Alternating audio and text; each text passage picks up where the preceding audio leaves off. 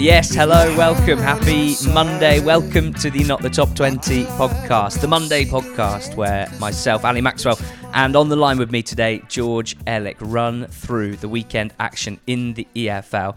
And it was an intriguing weekend, lots of interesting topics chucked up, and we're going to get our teeth into all of them without delay, actually, George. I'm not even going to ask how you are, because I'd like to talk about the championship, if that's all right with you. We're up to a heady 2.07 goals per game now, after last week when we moaned about only 2 goals per game. It's nosebleed territory after the midweek action, and the weekend ticked us up just a little bit. We had 5 1-all draws in the championship on the weekend, so we pretty much set those aside, and we're going to start with our Runaway League leaders, which I'm legally allowed to say, almost obliged to say, when a team is 5 points clear after 7 games. Ding, ding, ding, ding, ding. Reading 3, Rotherham 0, Reading's biggest win of the season, and yet arguably one of their worst performances, certainly up until their first goal. A line taken from the Tilehurst End site, it's a brilliant Reading blog site. In the first half against Rotherham, the Royals managed just 2 touches in the final third and 1 shot, which was Yaku Meite's 41st minute opener. In the second half, an overhead kick from Meite and a late pen from Lucas Schwal made it 3-0. It's their 6th clean sheet in 7 league games. They've got 19 points. George Ellick, we might have lost Marcelo Bielsa, but we gained Veljko Paunovic. Yes, and regular listeners to the pod know that I need no reason to wax lyrical about Reading on this podcast. Correct. And as you mentioned here, it wasn't a great performance. It wasn't a great performance either against Wickham in their previous win, but they are finding moments of real brilliance to get the 3 points that their performance didn't necessarily deserve. Ajari's assist for the first Meite goal was basically as good a bit of individual skill and creative play as you're going to see. Meite's ability to shift the ball out and then get the bicycle kick away, or are we calling it a scissor kick? What are we calling it? An overhead kick. It was something in that kind of grey area. But a brilliant goal again, and then Lucas Schwal, doing what he does with the penalty and having won it himself.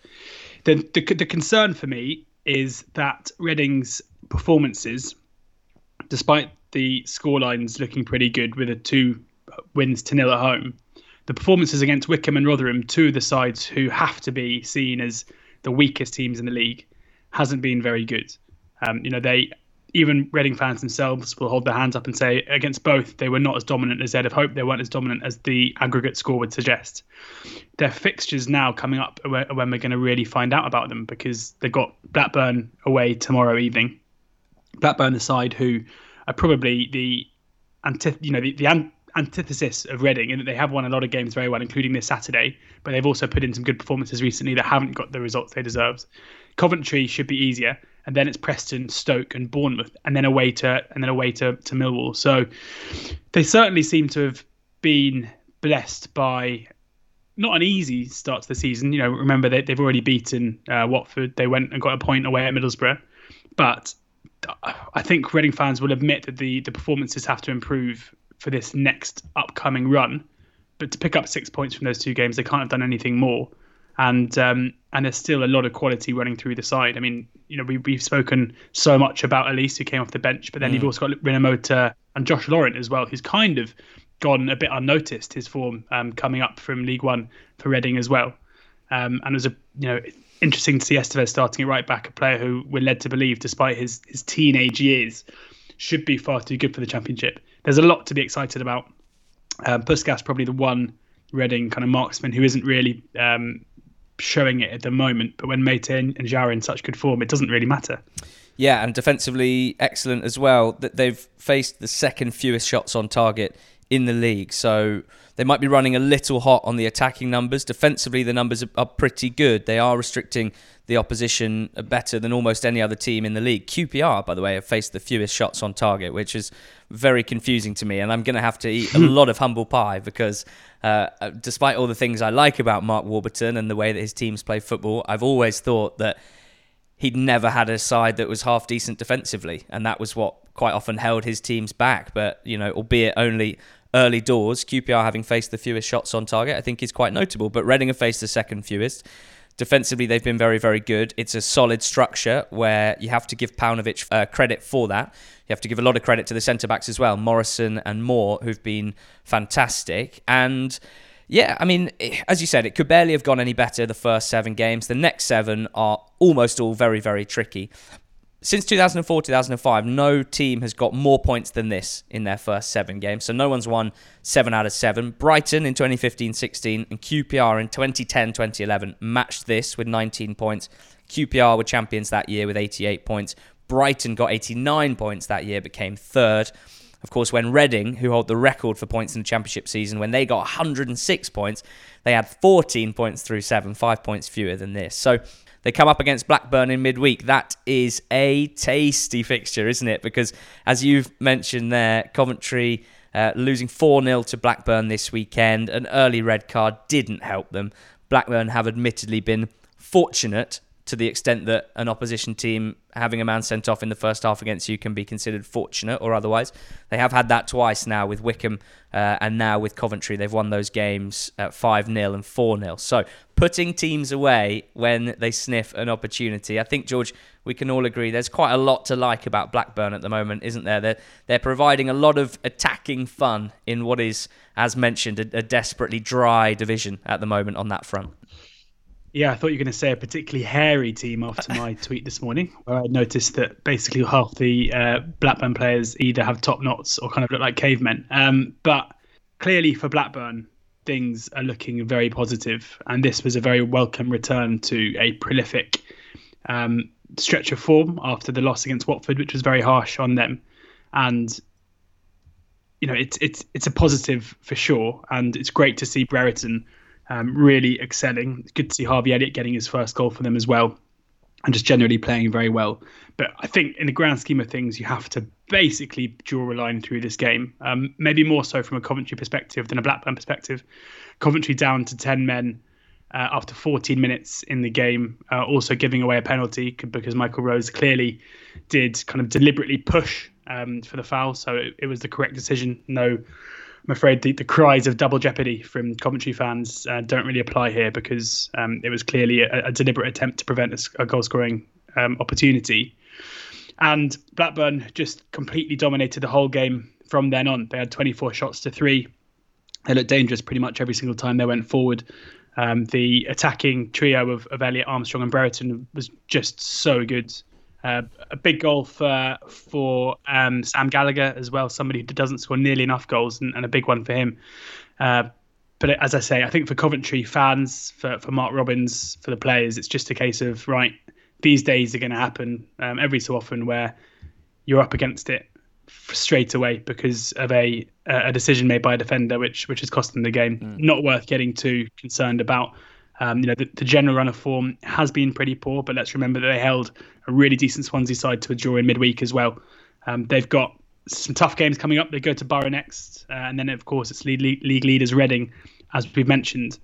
But just important to not get too concerned. But for Blackburn, in a league, as you mentioned, which it feels like there are a few quality sides, you have to see Blackburn as being one of them. You have to see Tony Mowbray's side as being the one who now you feel like they've kind of added that little bit of star quality with players like Elliott. You've got Armstrong, who's quickly developing into one of the best forward players in the whole division. So maybe we should be less surprised. It seems bonkers to me that they're 10th.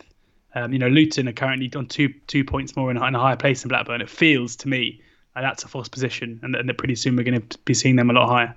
Well, let's see how they go tomorrow night against the defensively resolute Reading FC. That's going to be a really, really interesting game.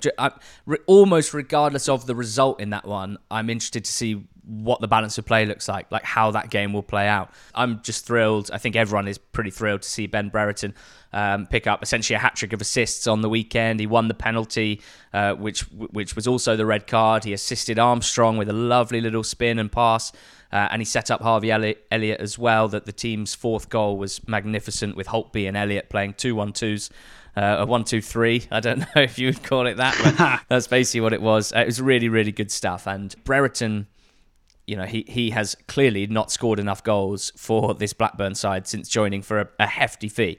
Not a club, Blackburn, who who have had parachute payments for a long time. And so when they have spent big on players, Brereton and Gallagher, relative to their turnover, they haven't always excelled to the extent that you kind of need those big transfer fee players to excel. But with Brereton and dare I say it, Gallagher, who's a young player as well, and we might see the same with him, but certainly with Brereton, you weren't paying for the first season. You weren't paying for the first 18 months. You're paying for the development of a young player who has so many tools, so many good attributes, and who's always, regardless of on-pitch stuff, as certainly at Forest was regarded as just like a brilliant character as well, and the sort of personality who would continue to thrive, continue to develop. So, it's early days, and in terms of goal scoring, it's only 3 goals in a Blackburn shirt, but he's played 100 games now in the Championship, and he's 21 and a half, and that is absolutely insane. Yeah. Reminds me a little bit of Adam Armstrong, who we've spoken about before. Barely anyone has played more football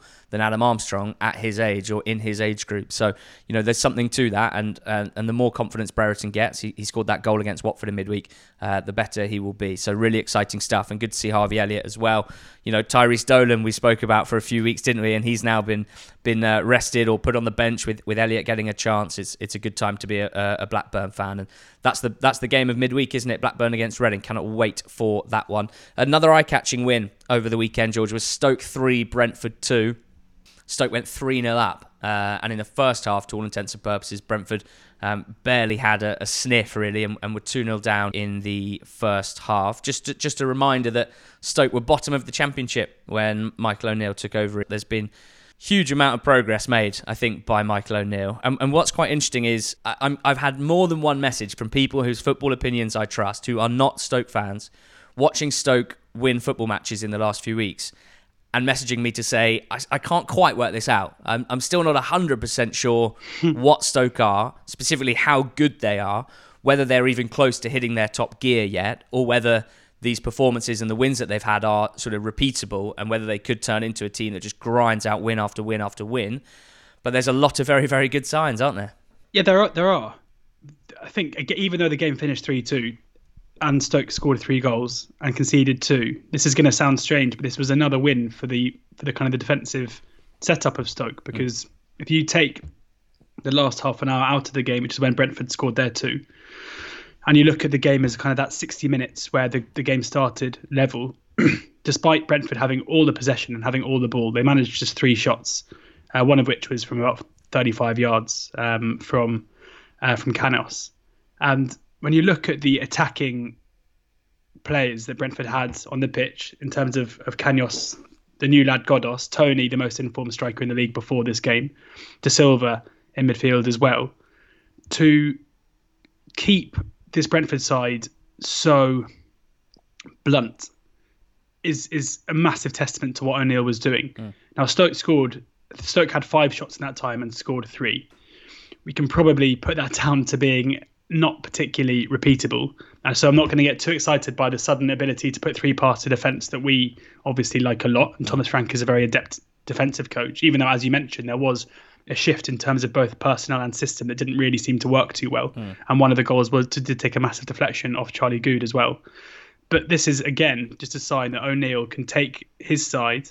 The only time I've seen his Stoke team look defensively frail was in that 5-0 win against 5-0 defeat against Leeds last season, where we're now seeing that Leeds not only were one of the best teams in the Championship, but were actually one of the best teams in the country, as we're seeing now in the Premier League. So it's really impressive what they do. I think Tyrese Campbell is a player that we're going to have to start properly taking notice of. Does it feel a bit like he's been almost held back a little bit in comparison to other young players across the division? I feel like I've wanted to see more of him time and time again. And I mean, he can't ignore him now, can he? 2 goals and 4 assists in his last 4 games.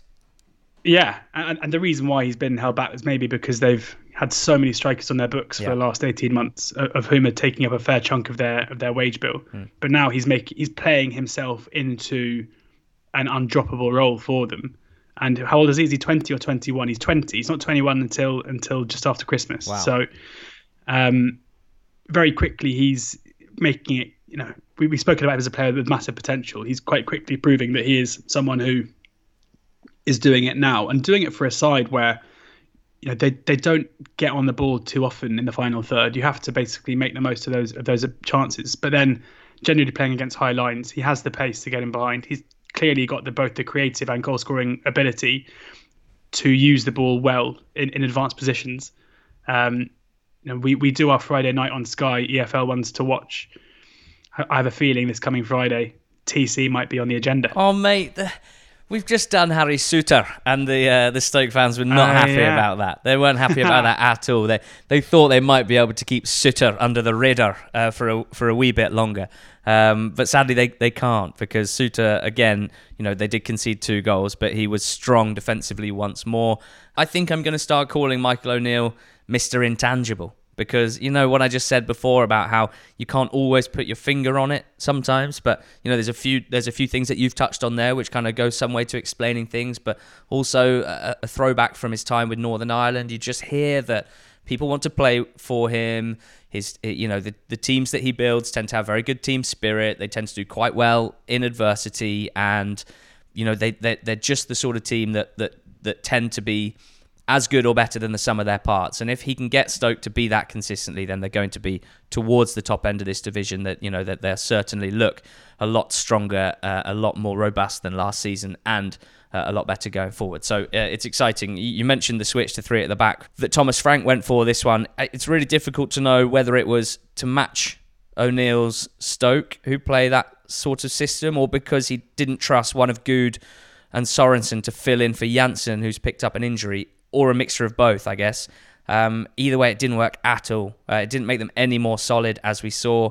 Good particularly had a really tough game in this one. He played Fletcher onside for the first goal. The second took that deflection off him. The third, Tyrese Campbell just stood him up and jinked inside him. And, I would have liked to see De Silva put more of a foot in there. But even so, it was a tough one for Good. Sorensen, I think, was the one that actually got hooked at half-time as he went back to 4-3-3. So by that time, it was kind of too late, wasn't it? And for Frank, he made the switch and it didn't work, so he has to hold his hands up, I think, here. They created next to nothing in open play while they were playing that 3 at the back system. So not only did it not make them more solid, but it may also have harmed their attacking prowess. Good to see Force taking his goals really well. Bit of a headache for Frank, that, given Tony's goal-scoring record as well this season, and the general system that Brentford play, generally being 4-3-3. But to have someone like that, Force, coming up off the bench with that goal-scoring ability, it can only be a good thing. George, Huddersfield 1, Preston 2. You were really excited about this one. What did you think of the game itself? Preston, the away team of the season, getting another 3 points away from home. I billed this one, didn't I? I called it on to be a cracker on the Totally Football League show Extra Time, and it lived up to its billing. We had a game full of chances, of 3 goals, a sending off, a team coming back from behind to win it. A really, really good goal from Alan Brown. He scored twice, I know, but the second finish is a goal that I think it's one of those where when you see it once, you kind of think, yeah, right. But actually, the angle from the back to have the control to kind of hook it over his right shoulder with his left foot, with his wrong foot, over the keeper, who made a bizarre decision to come and try and claim the ball, was really impressive. Frustrating, this one for Huddersfield, because I think at 1-0 up at home to Preston, it felt like they were continuing their trend upwards. And to finish the game, not only with no points, but also with Naby Sarr being sent off with a straight red, kind of brings them back down to earth with a bump. But yeah, Preston don't necessarily get too many away wins. I'm sure Alex Neil will be chuffed that they've managed to come back from behind here and beat a team who I still think are fairly decent. Well, by contrast to Thomas Frank, Alex Neil gets credit for a tactical switch. I'm not 100% sure. We were told a Sunday scouting report by Ollie, who's a Preston fan, that he basically made the decision to switch formation after seeing the team sheets heading in. But Huddersfield went 3-5-2, having generally been 4-3-3 this season. And Neil, who's Preston, are normally 4-2-3-1, and who I think would have had Hughes at left back and Rafferty at right back in a 4, reacted to that and ended up using Alan Brown and his insane versatility as a right wing back to help deal with Toffolo. Rafferty at left back and Hughes tucking inside to play left centre back. He went 3-5-2 as well. So it's cool to see that sort of tactical reaction, I guess, and whether or not that was the reason for Preston winning, I'm not sure you would say that. I think actually they just came on quite strong in the second half, and it was 2 goals in 3 minutes, wasn't it? It was a tight, even game. But unlike Frank, whose change of system kind of discombobulated his Brentford side and didn't work on either end of the pitch for them, for Preston, potentially it helped them maintain a foothold in this game where otherwise they might have been caught a little bit cold. And as always, you kind of got to shout out player versatility here, because it allows managers to do that. Alan Brown, obviously the poster boy for that for Preston, but Rafferty being able to fill in at left back despite being naturally right-footed, that makes a big difference as well. Hughes being able to slip inside and play centre back as well. It was great stuff. And we haven't talked about the name on most Preston fans' lips, Mr. Reece up top, who signed from Denmark. We didn't know particularly what to expect from him. We heard some quite good things about him. I wasn't sure whether he was going to be a bit of a Simon McKinnock or a bit more of a Jordan Hugill, because he's in that sort of mould. He's got a presence. He's a strong kid. He's a big guy, and certainly this week he has come to the fore. Really eye-catching display against QPR in midweek. Really good display here against Huddersfield. He was kind of relentless. He's running the channels. He was providing a physical presence. He's got some quality on the ball by the looks of things as well. Hit the bar late on, and there's a lot of excitement. I saw someone say this is the first time in, I think Neil's been there for 2.5 years now, and someone basically saying this is the first time he's had a proper striker. Now that might be a little bit harsh, but it's always been the headline, hasn't it, for Preston when we've analysed them. It's like, actually, this is a really good team. This is a team that we think is pretty good in all departments, and yet doesn't quite seem to ever reach the very top level. Maybe this could be the missing piece. Reece's Pieces had a very, very good performance in this one. I just want to, before we move on, shout out Huddersfield journo for the Examiner. Stephen Chicken, friend of the pod as well. He joined us on a podcast last year. He, along with so many others, and not just in Huddersfield, but of course across the whole country, we've seen an amazing gathering together of people to help to raise money and provide support, people supporting people. Stephen Chicken, as much as anyone else, I think, he tweeted that if people could raise £2,500 for the local Huddersfield Food Bank, he would do his pre-match Facebook Live topless. And if it got to 3,000, he'd work the whole first half shirtless, 3,500 for the full 90, and post-match press. Well, George, so far £11,000 raised, boosted thanks to a big donation from Fraser Campbell, who scored in this game. And Stephen Chicken did the whole game, reported on this whole game from the stadium with his top off. Absolutely brilliant.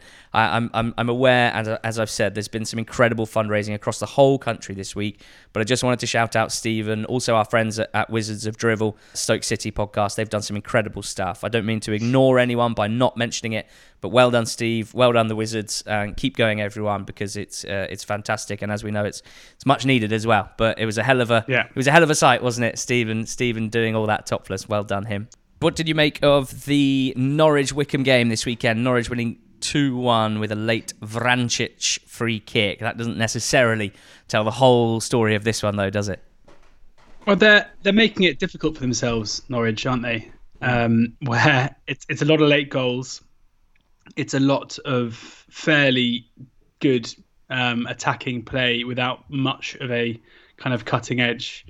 It's kind of different to what we saw with Norwich a couple of years ago. I mean, the build-up play is still very good, but they were so clinical. I mean, Timo Pukki was, ran very, very hot basically for a whole season. Now they're relying on Vrancic, well, at least to their last couple, to get the goal to win it. I mean, you look at the shot map, Norwich's shot map against Wickham, they took 25 shots, all of which were basically from pretty good areas. Wickham have to find a way to score, which isn't Scott Cashkett profiting from his own pressing and forcing opposition defences into mistakes. They did create a bit more than we've seen previously. They had their chances at 1-1 to get ahead. That's not to say that Norwich weren't good value for their win, but certainly it could have been very different in a way that we saw Wickham often do last season, including, in many ways, this game kind of reminded me of the playoff final, which we saw Wickham win, where even at 1-1, it was quite clear who the dominant side was in terms of chances and possession, but you always felt like Wickham could possibly, 100%. If they took one of their chances, could have nicked it. A pretty stupid red card for Adam Idah late on takes a bit of the gloss off for Norwich. I'm not really sure what he was doing. deciding to kind of push Joe Jacobson in the face whilst getting up from a tackle in the 93rd minute. But I still think we are on the verge of seeing Norwich come good. It's 3 wins in a row. They haven't necessarily been convincing in any of them. They've won all 3 by kind of marginal scorelines against Rotherham and Wickham and Birmingham. Rotherham and Wickham, the 2 sides I mentioned, with Reading being, who certainly in terms of scorelines have put themselves much further away. But I would say that Norwich's performances themselves have been of a different level in terms of the game state. So a couple of really tricky games coming up. The Brentford match tomorrow night is going to be a good barometer for both sides to see where they are. But for Wickham, it's feeling there's definitely positives to take out of this, given the quality of the opposition. But at the same time, it's hard. Gareth Ainsworth keeps saying he can feel the win is coming. It does feel like they're going to need a slice of luck to get that win, but maybe they are due it. Well, they are due it, aren't they? Because whatever we spoke about last week with the disallowed Olympic goal from Joe Jacobson, I don't think there's any argument this week that the free kick that Vrancic scored should not have been a free kick. I'm a bit conflicted here because morally I'm against it, but aesthetically it looked so good. I'm put it this way, I'm not disappointed that I've seen Vrancic put that free kick in the top corner because Jesus, it was nice. You're absolutely right about the way Wickham played, and it was a very pleasant surprise, presumably not for Norwich and not for Daniel Farke, but they went ahead so early in this game, and it was a goal that looked quite simple. Buendia threw for Pukki, good finish, and there was a moment where I thought, actually Norwich could really pick them off here. They could pick them apart. And it was the complete opposite. For the next hour, Wickham looked like they had Norwich's number to a certain extent. They certainly caused them a lot more problems than I think anyone would have expected, and performed very, very well. So they certainly deserved a point from that game at the very least. But it was a beautiful free kick from Vrancic. I mean, Norwich's points this season, George, winner on opening day against Huddersfield, 81st minute. Equaliser against Preston, second game, 85th minute.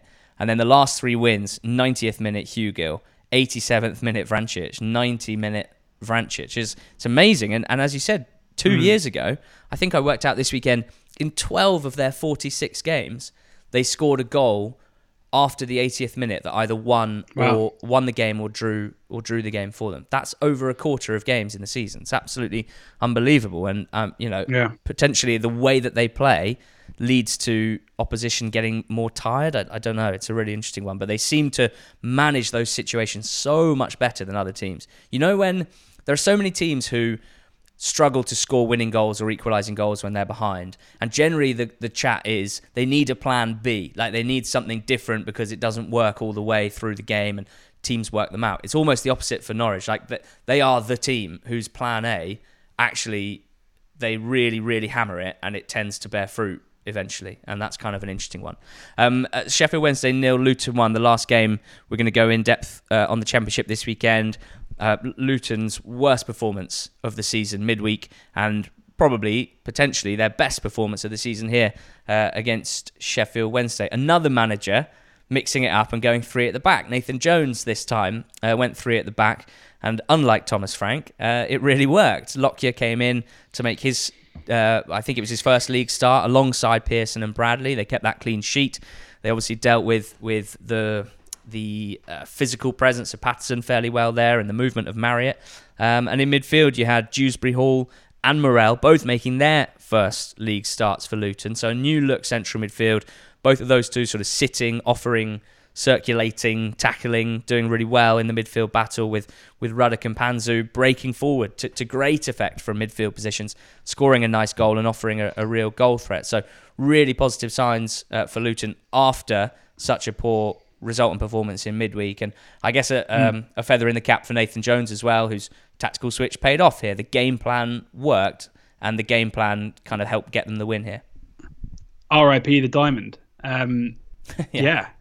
It was interesting, Nathan Jones's post-match interview. I mean, his post-match interviews normally are pretty interesting. They're not normally what you'd expect. But he wasn't negative, but he wasn't necessarily all that positive either. He kind of lamented a couple of missed opportunities from his side.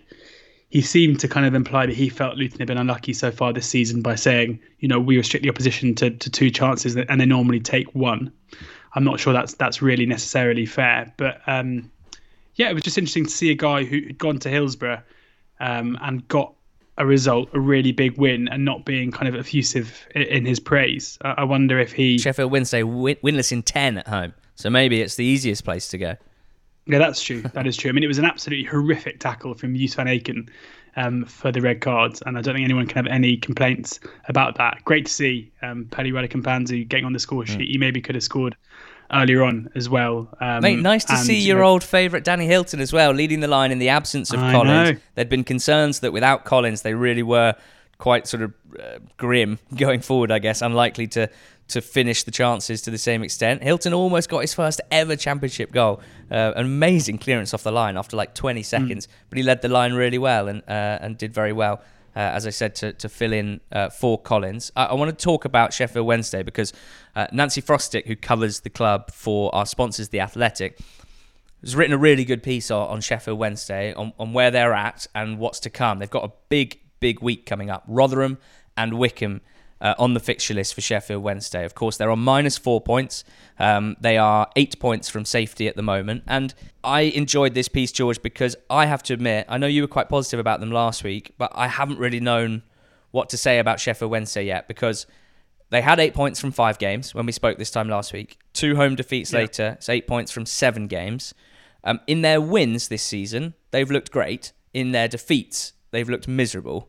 And I thought Nancy sort of detailed some of the issues really well in this piece. What did you glean from it? Yeah, they are. I don't envy Nancy's job here because they are one of the worst teams to work out. And Gary Monk himself, I'd say, is one of the most difficult managers to really kind of get to grips with. So, because it does feel like they go on, of all the teams in the league, and this isn't just this season, they have, well, as shown by last season where they were in the top 3 about a few months in, and then were basically one of the worst teams. They have massive highs and massive downs. I think she talks about the kind of difficulty in terms of building their midfield. The options to play alongside Barry Bannon has been an issue for them for a long time. I mean, there's a lot to kind of get to grips with the piece, and Nancy is a writer whose stuff on The Athletic has always been very, very good.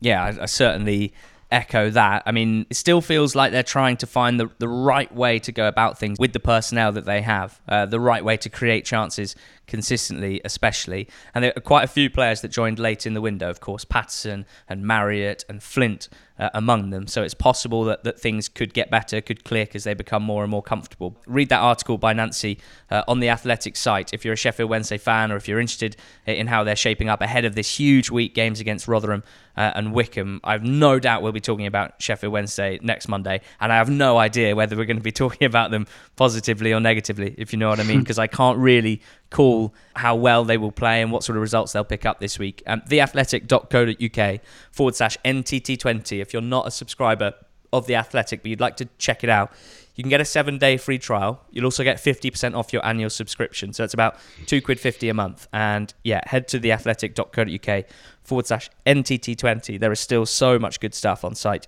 at the moment. Before we move on to League One, George, just to mention the new manager in the Championship is Valérien Ismail. He's the new manager at Barnsley. Quite a lot of fans not liking the strategy employed by the Barnsley board when it comes to hiring managers, but quite a lot of fans quite excited as well. So it's an interesting one to talk about. The third hire in a row after Daniel Stendel and Gerhard Struber from abroad, managers that fans won't recognise, that we can't claim to know loads about, but, as previously, it looks like they're recruiting for a style, for continuity, for the players that they have and the sort of players that they want to buy. That's the sort of thing that we like to see, right? Rather than lurching from style to style or profile to profile in managerial appointments. I find it baffling that any Barnsley fan can take an issue with the way that their club has recruited managers. In Stendel, you had a guy who took them up from League One, and then his departure was met with, general annoyance and anger from the fans, which shows the job that he did and the esteem he was held in. Gerhard Struber, who came in and then managed to keep them up somehow and has now been taken on with fans again, upset and angry that he will no longer be manager of the club. So you've got two managers who've been popular, both taken from abroad, both showing that the process put in place by Barnsley in order to hire managers has been a successful one. So for what possible reason could you take a look at the next one in that line and say, oh, not another one of these guys, given the success of the other two? I find it so weird. His caliber as both a player and a coach is high. He played for Bayern Munich. He's managed in the Bundesliga. He managed a Lask side, and he was attributed very, very well for the continuity of the manager he took over from and the style of play he implemented. I think it's a coup, and I find it really weird that any Barnsley fan could see it as anything otherwise. I'm excited to see how he gets on. Got a bit of work to do. Barnsley without a win so far, 4 draws and 3 defeats. Just lastly, George, on Friday night, we mentioned that on Sky we talked about Harry Suter. He was excellent again. On Friday night, we watched the Derby Forest game, didn't we? A 1-1 draw. Did not go the way that I thought it would go. I hold my hands up for that. Forest did not run away with it at all. Derby, I thought, were quite impressive, as were the performances of a fair few of our new pals on the Fanslide app. Yeah, I mean, you should mention as well, for those who don't listen to the betting show, that for the second week in a row, I was right with my Friday night pick with the draw. So people should listen to that.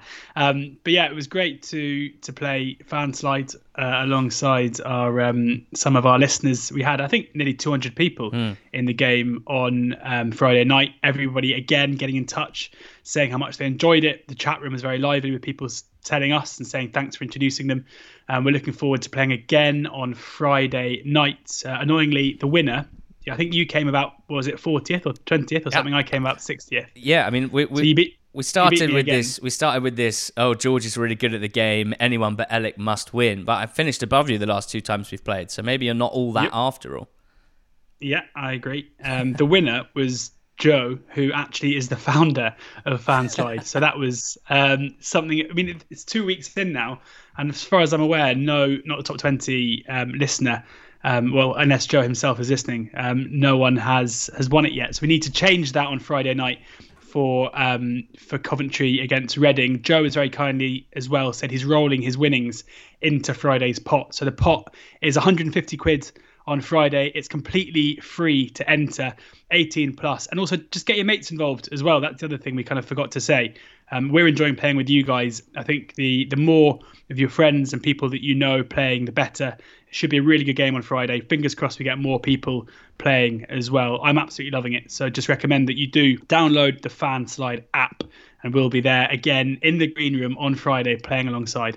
Joe also donated £50 of his winnings to the local food bank as well. So fair play to him. A lot of people enjoying it. A lot of people getting better week on week. Join us on the Fanslide app. It's free to play with £150 prize pot this Friday on the Coventry Reading game. In League One, George, we got Michael Appleton's Lincoln City top of the pile. They beat Ipswich 1-0 on the weekend. We've got to talk about penalties with Lincoln. They've had 6 in their 8 league games so far. Now, general consensus is this is not a repeatable trait, and yet they do have the sort of players, George, that are the sort of players that do tempt defenders into making bad tackles, or sometimes, as might have been the case on the weekend, buy penalties, by which we mean con the referee into giving them. Yeah, I got a DM on Twitter on Wednesday at 12:35 from a man called Julian Soons, J Soons 1974. George, bet of the weekend, Lincoln City to win a penalty versus Ipswich Town, 4-1. Fantastic pace in the Lincoln City team at the moment. Most penalties awarded in the league. Defenders can't cope. There you go. He's a genius. Julian is a genius. He was spot on. And it is true. They are a side full of runners and full of players with pace to burn. And we saw that again on Saturday.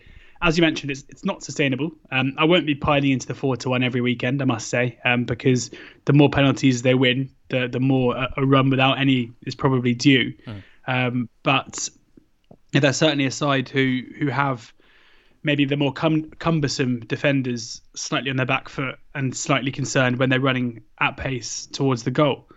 Specifically Brennan Johnson, who looks absolutely electric. He could have had a goal in this game as well with a really nice move. Him and George Grant look like they are combining very well. Potentially not that surprising, although they're not in the same age group. They're both obviously Nottingham Forest bred, if you will. Johnson on loan from Forest. Grant came through the academy there as well. I'm kind of torn. We talked about Reading earlier, and there has to be a part of these discussions about whether the team at the top of the table, we think, will remain at the top of the table, will challenge for automatic promotion. And it's a tough one with Lincoln because there's so much, like Reading, to be really impressed with, so much to be excited about in the way that they're playing. Pleasantly surprised, certainly, by their start to the season, even though we were quite excited pre-season about some development that they were making under Appleton.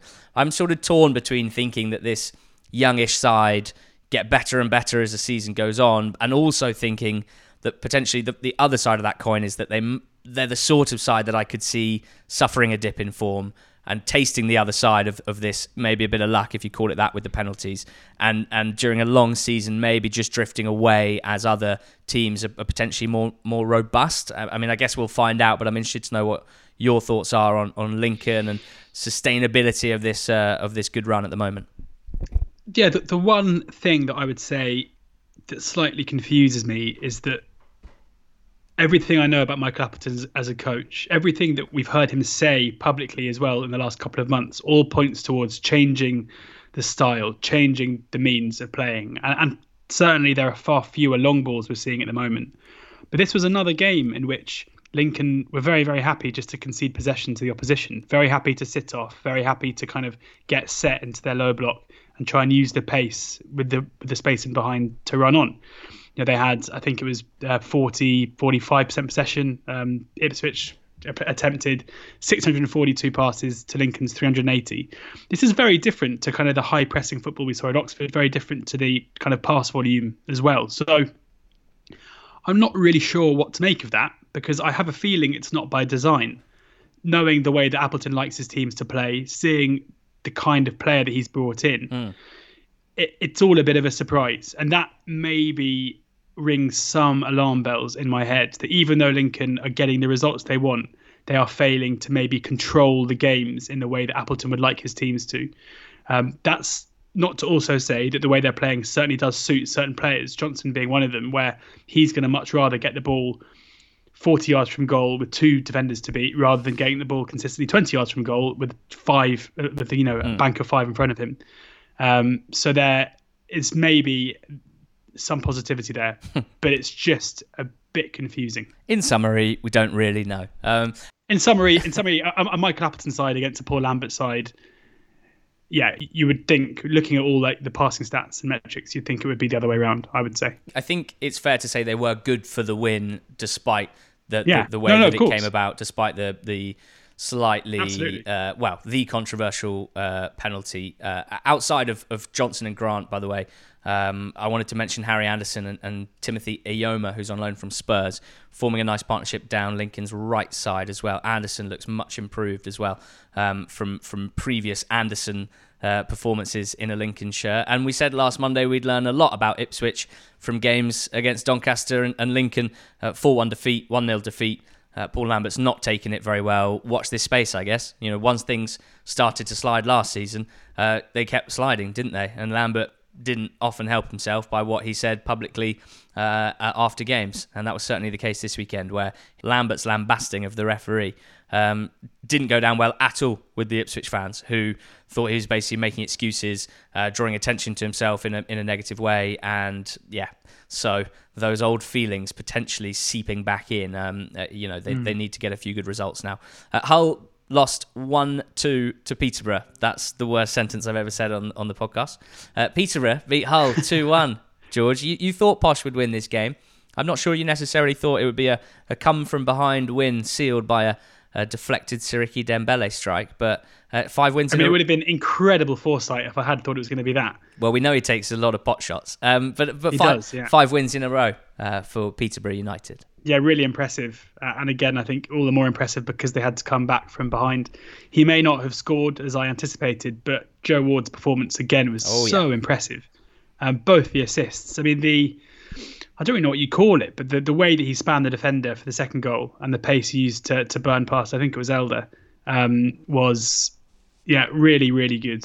And the cross for Johnson Clark Harris's first. I mean, it feels like he's very quickly, as you kind of pointed out last week, the change of system, albeit they kind of look like they're back to their kind of three at the back-ish. He keeks mixing it up, and I think Ward is the player that allows him to do that.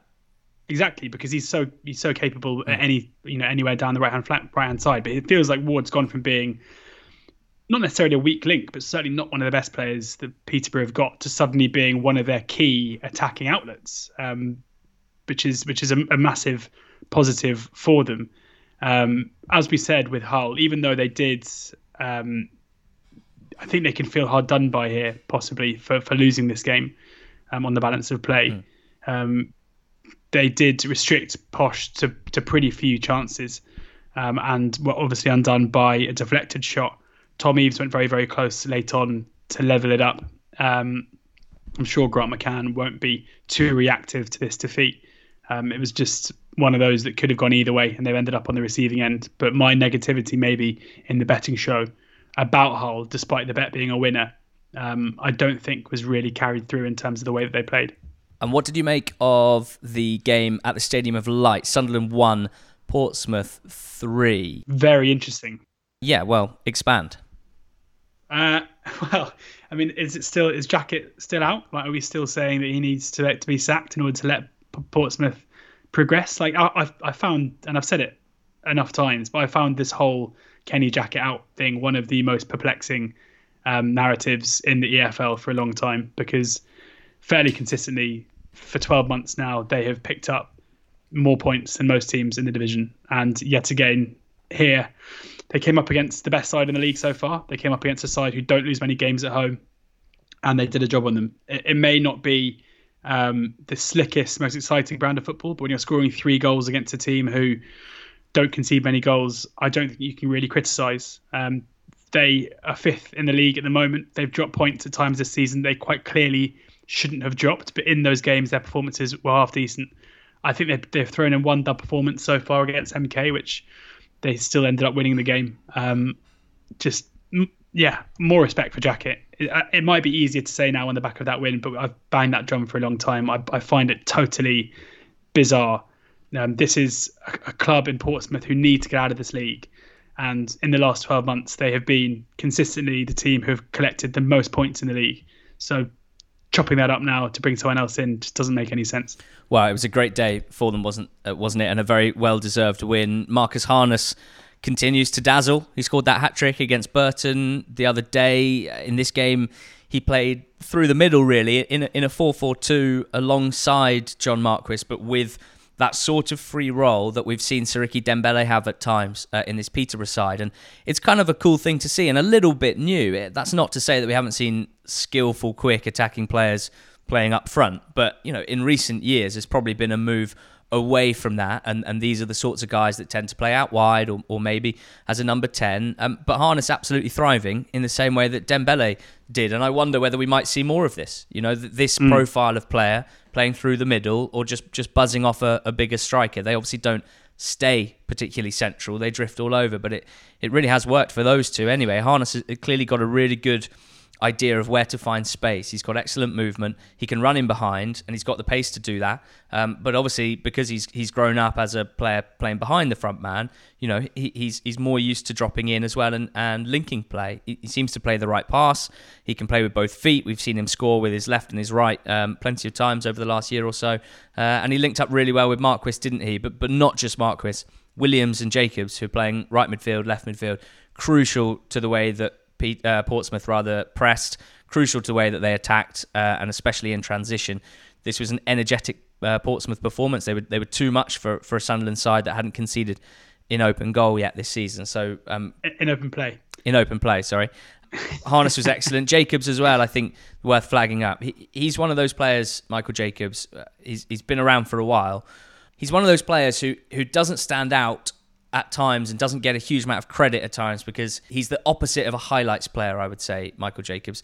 He's a player that takes up good positions, makes good decisions, has a very good strike on him. And I think for the first goal here, if you watch it back, you'll see his sort of quality. He's obviously playing off the left. Harness, as we've said, has that free roll. And you can see that he drags Willis all the way inside from the left side, inside to the centre of the pitch. And Harness just jogs forward and drifts into the space created by that. Jacobs receives the pass from out wide, turns, slips in Harness, and it looks like a really simple goal, but it's great play from Jacobs, and he deserves a lot of credit for that goal and for some good performances recently. Elsewhere in League One, George, we had a big win for Crewe, didn't we, at Doncaster? An eye-catching result, this one, in a game that was pretty tight, and actually a bit of a grind, which we haven't seen too much from either of these teams, I'd say. Two teams we've enjoyed watching this season. Crewe took the win thanks to Harry Pickering. Yeah, Crewe, another side who have kind of changed their style a bit. They're another team who are very low in the list of possession percentage this season, despite being a side last season who we often saw controlling the game. But again, it was just a little bit of quality from both Kirk and Pickering. I mean, how often do we say that? Which ended up getting them the win. A lot. A really nice finish from Kirk. It was bizarre how similar the Kirk and Sims goals were within 3 minutes of each other. But as you said last week, Josh Sims, very, very early on, looks like he's maybe a little bit too good for this league. He's showing some real quality on that left-hand side, which will be a big help for them. But it was, Pickering free kick that settled the game, a big result and a big one for David Artell to get their first away win. Again, I've said it before, that they're a team that I think are going to be far better than maybe some others expect them to be. But Donny have had a fantastic start to the season, and this maybe is one of those results which could go unnoticed by some, but probably in the grand scheme of things, it's one of the most significant, I would say, in terms of one team going away to another, playing so well and managing to pull off an away win and getting the 3 points. I feel like Crewe and Huddersfield Town are competing at the moment to score the sort of nicest goals in the EFL, just aesthetically, if you know what I mean. Doesn't mean they're the best attacking teams, but if you were to rank every goal scored out of 10, I feel like Crewe right up there. Great quality of goal that they scored. Their first was another lovely counter-attack. Brilliant from Ainley, who drove forward through the middle. And you see so many of these opportunities. As a fan, it can really frustrate you when they don't work. When you've got, let's say, a 4-on-3. Some players who drive through the middle play the ball out wide too early, and it almost sort of slows down the attack because you haven't drawn a man before playing the pass. Some players hold on to it too long and end up running out of options or getting tackled or making the wrong decision. But Ainley got it spot on. He drew the man perfectly and then played it to Kirk. Had exactly the best time, and Kirk's finish was excellent. Northampton 0, Charlton 2. Charlton have won 3 in a row. They haven't conceded in 6 hours of football. Ryan Innes continuing to impress after he joined the club. He was a threat from set pieces, as we knew he would be. And I just thought it was interesting that a game against Northampton, known for being physical, direct, Bowyer rested from the start. Anyway, Ben Watson and Darren Prattley and Shinnie as well from the previous game. And I find that interesting because generally there's a sort of feeling that in those sorts of games against those sorts of teams, old school throwback gritty games on a bad pitch, you need experience, you need players who have been there and done it. And in Prattley and Watson, that's what Charlton have, but they were rested for this game. Prattley did come on and scored the goal, of course, but I thought that was an interesting choice from Bowyer and clearly worked. He wasn't that excited about the win, just said the most important thing is that it's another clean sheet. I don't care what the game looked like. We came here, tough conditions, bobbly pitch, wind blowing a gale, and got 3 points. Yeah. And it was a really nice pass from the keeper Amos to Doughty, wasn't it? Really making the most nice extreme pace of I think Doughty's got to keep that sock on his head for the foreseeable, hasn't he? The Smurf hat, yeah. I'd like him to. Tell me about Rochdale beating Shrewsbury, because Dale have picked up some pretty impressive wins recently. I feel like it's almost like the headline for this one is Shrewsbury fans being really, really bored of what's happening there. But credit to Brian Barry Murphy as well. Yeah, I think we've got to call this the possession podcast, because again, my point here comes back to that. I don't know if Brian Barry Murphy listens to the pod, but having given him credit last week for finding a different way to win, I mean, this was, again, totally different. Being 2-0 up after 36 minutes does mean that, game state's going to dictate a certain team has the ball more often than the other. 33% possession, Rochdale. after all that time of kind of instructing his back line to keep the ball and to keep it deep, he's torn it up. He's obviously thought to himself, you know what, I'm done with losing games of football, and this was just very, very different again. Credit to them, 2 really nice goals as well from Rathbone and Newby, and they had to hold firm in the second half where they were on the receiving end of not far off an onslaught from a Shrewsbury side trying to get back into the game. Charlie Daniels seems to have been the positive. He got an assist on debut. A player who, if he's over his injury troubles, should be a really nice signing for Shrewsbury, you'd think. But yeah, I mean, with Shrewsbury and Ricketts, it's kind of the opposite, where he doesn't seem to have found a way to win. He doesn't seem to have found a way to get a good tune out of this side. And you wonder if in this kind of the infancy of this season, is Ricketts one of the guys who we're looking at the moment as being maybe under a little bit of pressure to get it right. Although I would caveat that by saying it's probably unlikely we're going to see that many sackings from League One and League Two this season due to the financial issues, due to how much it generally costs clubs to make that decision. In which case, Guy, I mean, he's already had a fair amount of time to try and get it right, but guys like Ricketts are going to be afforded that to more than maybe they would do normally. Sam Ricketts' League One record since he was appointed Shrewsbury manager, he's had 66 games, so it's about a season and a half. 17 wins, 24 draws, and 25 defeats. Most notably, I think, most negatively, 63 goals in 66 games, less than a goal per game. 81 conceded is not horrendous, it's not bad, and 75 points in 66, 1.14 per game. So that's a sort of, well, it's basically a 50-point season, isn't it? No more than that. So you can see where the concerns from Shrewsbury fans come from. In fact, scrap it. Let's not call them concerns. You can see where the dismay from Shrewsbury fans is coming from. Last season, they played a pretty ugly style and didn't score very many goals. This season, they were told that they were switching up the style, and there's evidence that they have switched up the style, but it hasn't made them any more prolific when it comes to creating chances or taking chances. So it's almost like, you're sort of shifting the chairs around in the Titanic. Like you're making decisions to try and fix a problem, but not really getting anywhere close to fixing it. So the question is, at this stage, I think, are there signs that things could turn around quickly for the better? And if not, what else is a remit for a manager and for a manager at a club like Shrewsbury? Is Ricketts potentially developing young players? Is he bringing players on to a large extent that could help the club in the future? That could be a real positive. Again, I think Shrewsbury fans would look at the squad so far and say not particularly, not really. And I'm finding it quite hard to argue. So he is under pressure, sadly, Sam Ricketts. And when you lose to a Rochdale side who are expected to be down there in a league with 4 relegation places, where you're looking around you, there are some quite good teams in the league as well. The pressure mounts pretty quickly, I think. We also had wins for Blackpool, 1-0 against MK Dons, a poor game, but for Blackpool, I think the clean sheet, really important. And for Fleetwood, who beat Gillingham 2-0, again, it's not one to get carried away with here. It was another fairly poor game. Gillingham hit the post twice, or the bar and the post, the woodwork, I should say, not that it's made of wood anymore, twice before Fleetwood went ahead.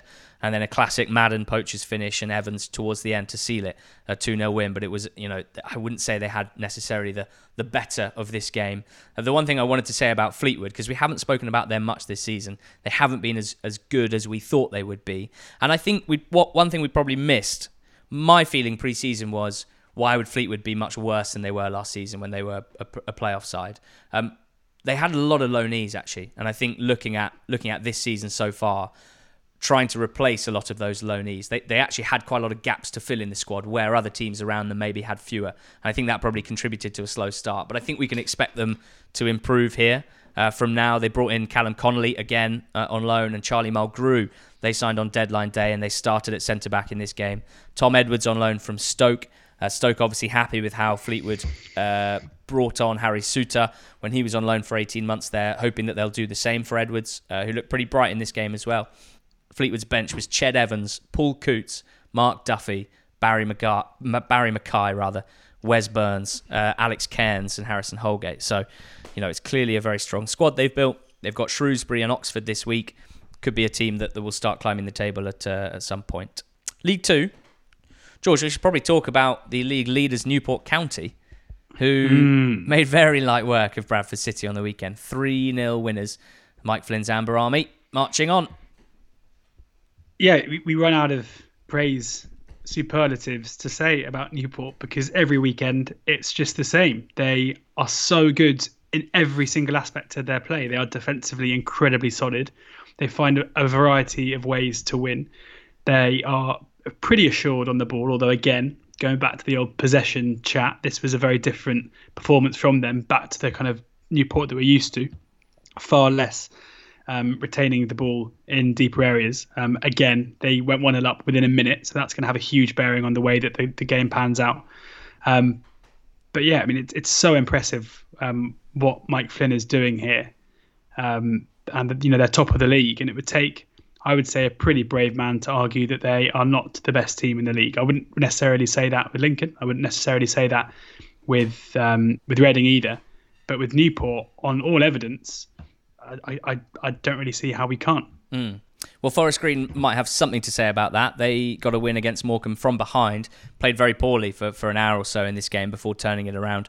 Jake Young looks an interesting player. He scored his first senior goal last weekend and his second this weekend to start the comeback, to make it 1-1. They picked him up from Sheffield United in the summer, and it was one of those that obviously went under the radar. It kind of looked like a youth player who was out of favour at Sheffield United, just being released and picked up in League Two. But I think there was actually an extent to which it was they went after him, and this wasn't necessarily someone that was just being discarded from Sheffield United. So he's had a really impressive start. Like, I think he's a striker, but he's been playing all over for this Forest Green side. Jamil Matt was excellent. His hold-up play has been a real boon for Forest Green this season, and obviously scored the winner with a towering header as well. So a good win for them against Morecambe. And then, George, we had another slightly farcical situation, sadly, with COVID-19 affecting things. The Exeter-Scunthorpe game. Scunthorpe, obviously, already on pretty poor form. They didn't really need anything else to affect them, but they turned up here with 6 players self-isolating after 2 positive tests, I believe. They also turned up with the goalkeeper coach running things because Russ Wilcox was awaiting the result of a test, and Neil Cox was self-isolating as well, having come into close contact with the assistant manager, Mark Lillis, who had tested positive for COVID-19 earlier in the week. We still haven't quite got our finger on why games are getting called off and why games are going ahead. And it might be the case that Scunthorpe wanted this game to go ahead. So we can't say for sure because we don't know the intricacies of all of the cases. But it's really undermining things at the moment, I'm finding, and it's a bit of an issue, isn't it?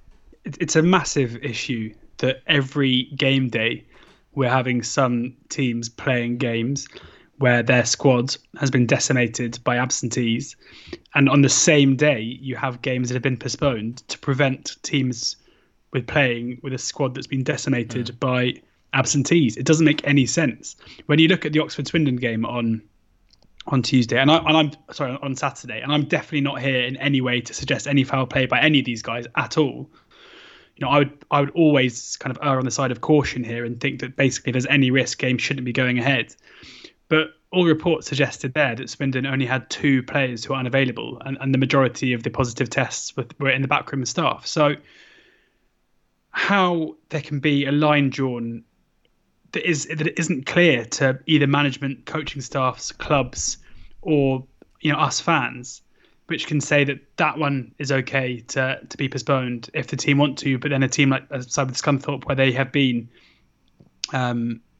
quite clearly more effective than that, it's really tough. I think just for the sake of the league, to prevent it being a case where, realistically for Oxford, they'd have been in a much stronger, probably unfairly stronger position had both the Crewe game and the Swindon game gone ahead, because they'd have been playing against weakened sides. But they'll look at other teams in the league and think to themselves, well, why is that? Why are they allowed to play against a weakened team if we weren't? It's the inconsistencies are really frustrating, and it just feels like such an easy.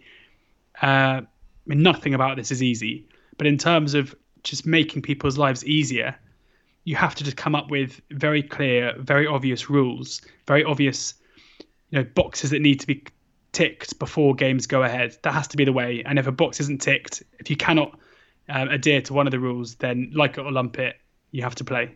Scunthorpe, actually, going back to it, performed pretty well considering, like, in the face of such adversity in that sense. They lost 3-1 to Exeter. They weren't helped by a goalie, Mark Howard, who signed 2 days before, really chucking one in to go 2-0 down. They performed fine in this game, but they have lost 5 league games in a row now, conceding 15 in that time and scoring 2. So, they are having a really tough time on and off the pitch. For Exeter, without wanting to bang on about it too much, it was academy graduates as well coming to the fore. 6 of them featured in the squad. Joel Randall is the breakout star, you'd say, this season with 4 goals in 8 games. But you've also got Matt Jay finding his role and position in the team more so than previously. He got a goal and an assist. He's one of those really nice sort of technical players that maybe some managers wouldn't find a place for him to thrive because maybe physically he's not as good and whatnot. But a creative player, a good player, and Archie Collins looks classy as ever. So really good times for Exeter at the moment. A good win there. The Colchester 2, Harrogate 1 game was remarkable. I had this one on at Quest on Saturday, and every single time I looked up in the first half, Harrogate were playing like 4-1-2s, getting into Colchester's box and then somehow not scoring, and then for Colchester to go 2-0 up, one deflected long-range strike and then one admittedly very good goal from Stevenson and hang on. It didn't feel like the right result, I have to admit. And I would have felt bad saying this, but Christian, Cole U fan, tweeted us his Sunday scouting report saying, winning when not playing well is the mark of a good team, they say, but we were woeful for most of that. Harrogate are a proper team and outplayed us for 80 minutes, should have been out of sight well before half-time. So, in the space of a week or 4 days, they beat Forest Green and they beat Harrogate. I don't think their fans are necessarily getting carried away because if they've watched both games, they've probably seen their side be second best. And of course, it's better to pick up 6 points than no points. But I think Cole U still have a way to go to be a playoff side like they were last season. George, what about Oldham 1, Port Vale 2, or Stevenage 0, Leyton Orient 2, or Tranmere 2, Southend 0? Did anything particularly catch your eye in those games?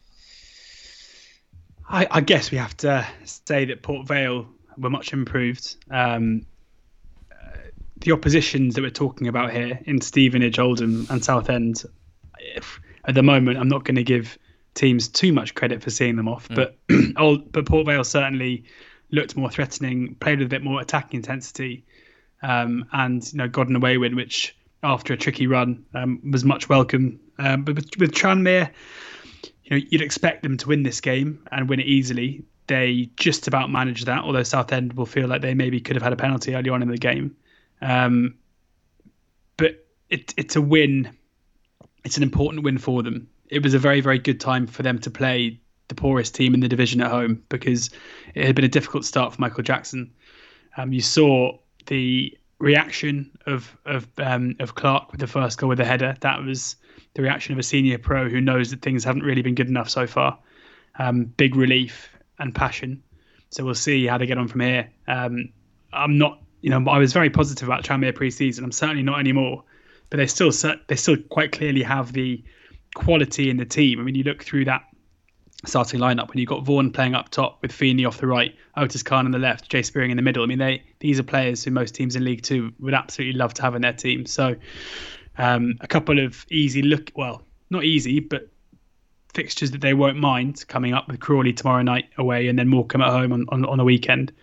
If they can put a little run together, it won't be long till they're back up where they think they should be. And Orient had a great week, of course. They lost last weekend to Grimsby 3-2, having lost previously to Walsall that midweek. But then Tranmere were done 1-0 away from home and Stevenage 2-0 away from home as well. So kind of summing up what we think about Leyton Orient at the moment, if and when they click, with players like McAnuff, Maguire-Drew, Danny Johnson, they are excellent at times in periods, but there's too much inconsistency. There's too many poor performances in there. They were quite lucky to be 0-0 at half-time. Vigouroux kept the minute in goal. So there are a few sides in League Two where on a Monday after they win, you've got to be quite careful being too positive about them because realistically, they might not be robust. They might have just had a good period in a game and got a win. And it can work the other way around as well, where you don't want to be too negative in defeat. But, Orient are a side who they flick so much between their top performance level and a poor performance level, and that's really holding them back at the moment. So hopefully that will improve for them over the course of the season, but I'm not sure there's that much evidence from last season to suggest that it will. David Amu, getting a lot of credit, returned for Port Vale, and that coincided with their best performance of the season. Worrell moved out to the left. He's had a really poor start to the season by his standards, but seemed to be reaching previous high performance levels. Nathan Smith at the back for Port Vale. I feel like we bring him up pretty much every time, but he's an absolutely magnificent player at that level and part of a very good Port Vale defence, as we know. Them keeping hold of him this summer was a huge surprise and a huge positive for the Vale side, and one of the reasons why we were quite bullish on them heading into the season. I wouldn't say they're necessarily living up to that just yet, but at the very least, with him and Legg at the back, they just have that solid foundation, which is pretty handy to build on top of. We're going to finish the pod by bringing up Ian Evatt again. Kind of unavoidable. Last week we spoke about Evatt's strong words about his team's mentality, and this weekend it's not the squad that he's set in his sights, but one player in particular, Billy Crellin, 20-year-old goalkeeper on loan from Fleetwood. He's been part of England youth setups in the past and is very highly rated, evidently, but he's having a very, very tough time. And first thing to say before we delve into the quotes, objectively, Crellin hasn't been playing very well, it's fair to say, and had a bit of a howler in this game and hasn't covered himself in glory, hasn't performed to a very high standard this season. Ian Evatt, after the game, said, "He cost us the first goal, in my opinion, at Barrow on Tuesday, maybe the second one as well, and then this today. So this is me saying to him publicly, man up. I've had that conversation privately. This is a man's game. 3 points are at stake, and my team deserved to win today." This has caused quite a lot of consternation online with the Bolton fan base, and it's not hard to see why, George, that sort of language and terminology specifically, A, is nonsensical, and B, really doesn't have any place in the world, in the game, in management of young players. Yeah, I mean, this has to be... The irony is that he was trying to teach him a lesson, and this has to be a lesson for Ian Evatt, where he's got to learn that you can't speak like that, you can't publicly shame your players like that, use language like this as well. He's clearly a guy who's under a lot of pressure, and that is showing. But yeah, I mean, there's no place for this at all. I got annoyed in the pod last week about the way that he spoke about his players, the way he was willing to throw them under the bus.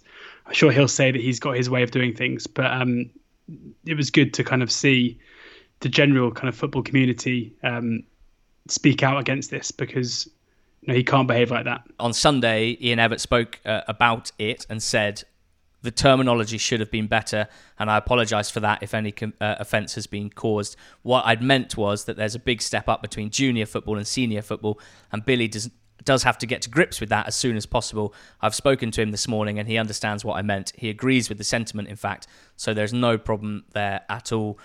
Ian Evatt needs to express himself much better, because then he will avoid these situations." It's been a week of Ian Evatt saying things and many observers frowning and saying, hold on, this is not the right way to express yourself. So I think also, just aside from the phrasing, the thing that I don't really like, and I've never been part of a professional football dressing room, but I don't really like him saying, "I've just said this to him in the dressing room and now I'm saying it to you publicly." Like, is there an extent to which you would just say it to him in the dressing room and say, "But I'm going to support you publicly"? That's we've seen a lot of managers do that sort of thing before, right? Like, it was kind of Jose Mourinho 101, wasn't it? It was like, I'll probably be very rude to you in the dressing room, but in public, I'm going to support you fully. And anecdotally at least, that seems to build the sort of team spirit that helped that team become a winning football team. So yeah, it's that was an unpleasant addition to the weekend League Two action and coverage, I think, and a shame, but I thought important to talk about on the pod. Thank you, George, for your company today. Always a pleasure to talk EFL action with you, and we've got a full set of midweek fixtures as well. Things are moving very, very swiftly at the moment, aren't they? Yeah, absolutely. It's no rest for us at the moment, but wouldn't have it any other way. Join us on Thursday for the betting show. Also on Thursday for the Totally Football League show, Extra Time. We got some good guests lined up this week for that. And join us on Friday night on Sky Sports as well We're really enjoying our 10-15 minute segment that we've been given around 10:15 till 10:30. Hopefully you've been enjoying it as well. If you haven't seen it yet, if you head to our Twitter page at NTT20pod, we have tweeted out the clip from last Friday. We've pinned it to the top of the profile. Give it a watch, see what you think. We're really enjoying talking about young players in the EFL and being able to delve a little bit deeper than you sometimes get in TV, where things have moved on quite quickly. There's not always a huge amount of time to really go deep into a subject. So we're grateful for that opportunity, and hope you'll join us again on Friday night for the Reading Coventry game. As George mentioned earlier as well, we will be playing Fanslide. Fanslide is an in-play fantasy game which we've been playing the last few weeks. Loads of you guys have been joining in and feedback's been really good. We're really chuffed that so many of you are enjoying it. I just think it's such a good companion to watching a live game, especially at the moment when we can't really go out much on Friday nights. It's a great accompaniment to watching the live game on the Friday night. So do download the app. It's free to join. It's free to play. There'll be a £150 prize pot split between the top 5 on Friday night. We hope you'll join us on Fanslide for that. So thank you for listening this week. Thanks, as always, for all of your support. Those of you who joined the live stream last week, we can't thank you enough for your contributions to that. We're not doing one this week, but we will look to do one certainly again in the next few weeks and hopefully avoid the audio issues that we encountered at the start of that. Thanks very much. Go well. Have a good week. We'll speak again soon.